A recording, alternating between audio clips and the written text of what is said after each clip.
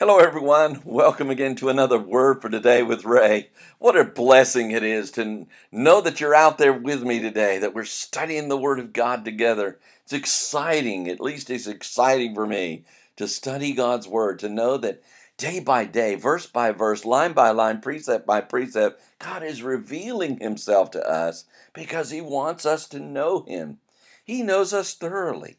He's the God of the things that we don't know, and yet He does. And He knew that it would be great for us to have His Word, so He gave it to us, and that's why we like to go to Him in prayer. He wants to be involved in our lives, in our study time together. So pray with me, if you will. Heavenly Father, it is a joy to know that you're among us. God, what can we say to these things? Not only did you send Jesus to save us from our sinful state, but you want this intimate, personal relationship with us, a loving relationship. And Lord, we're humbled by it.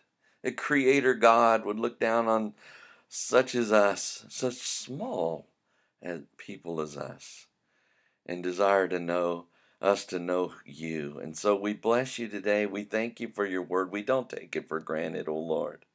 Ask you to open our hearts to receive from your Holy Spirit the truth and empower us to live by that truth according to your Spirit as well. We'll bless you for doing so. We do bless you. In Jesus' name, amen.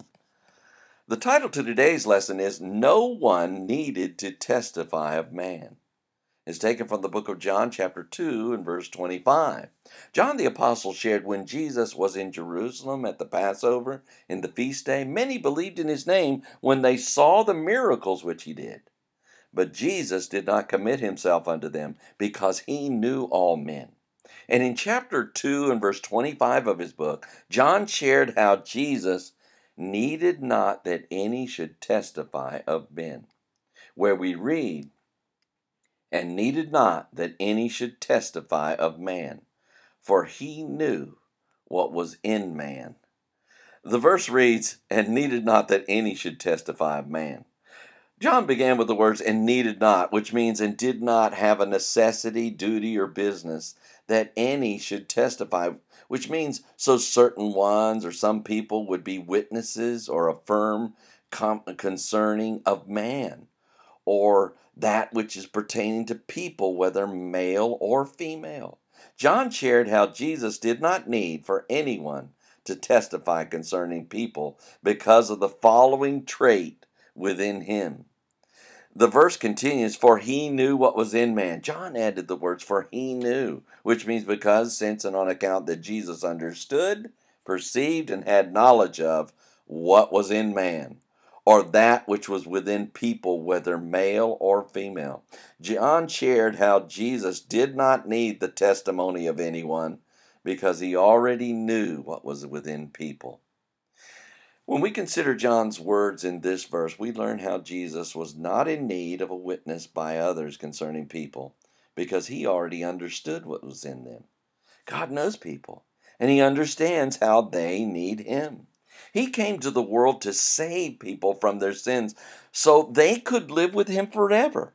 Anyone who yields their life to him as their personal Lord and Savior will be forgiven of what he knows about them, and they'll live forever with God in heaven.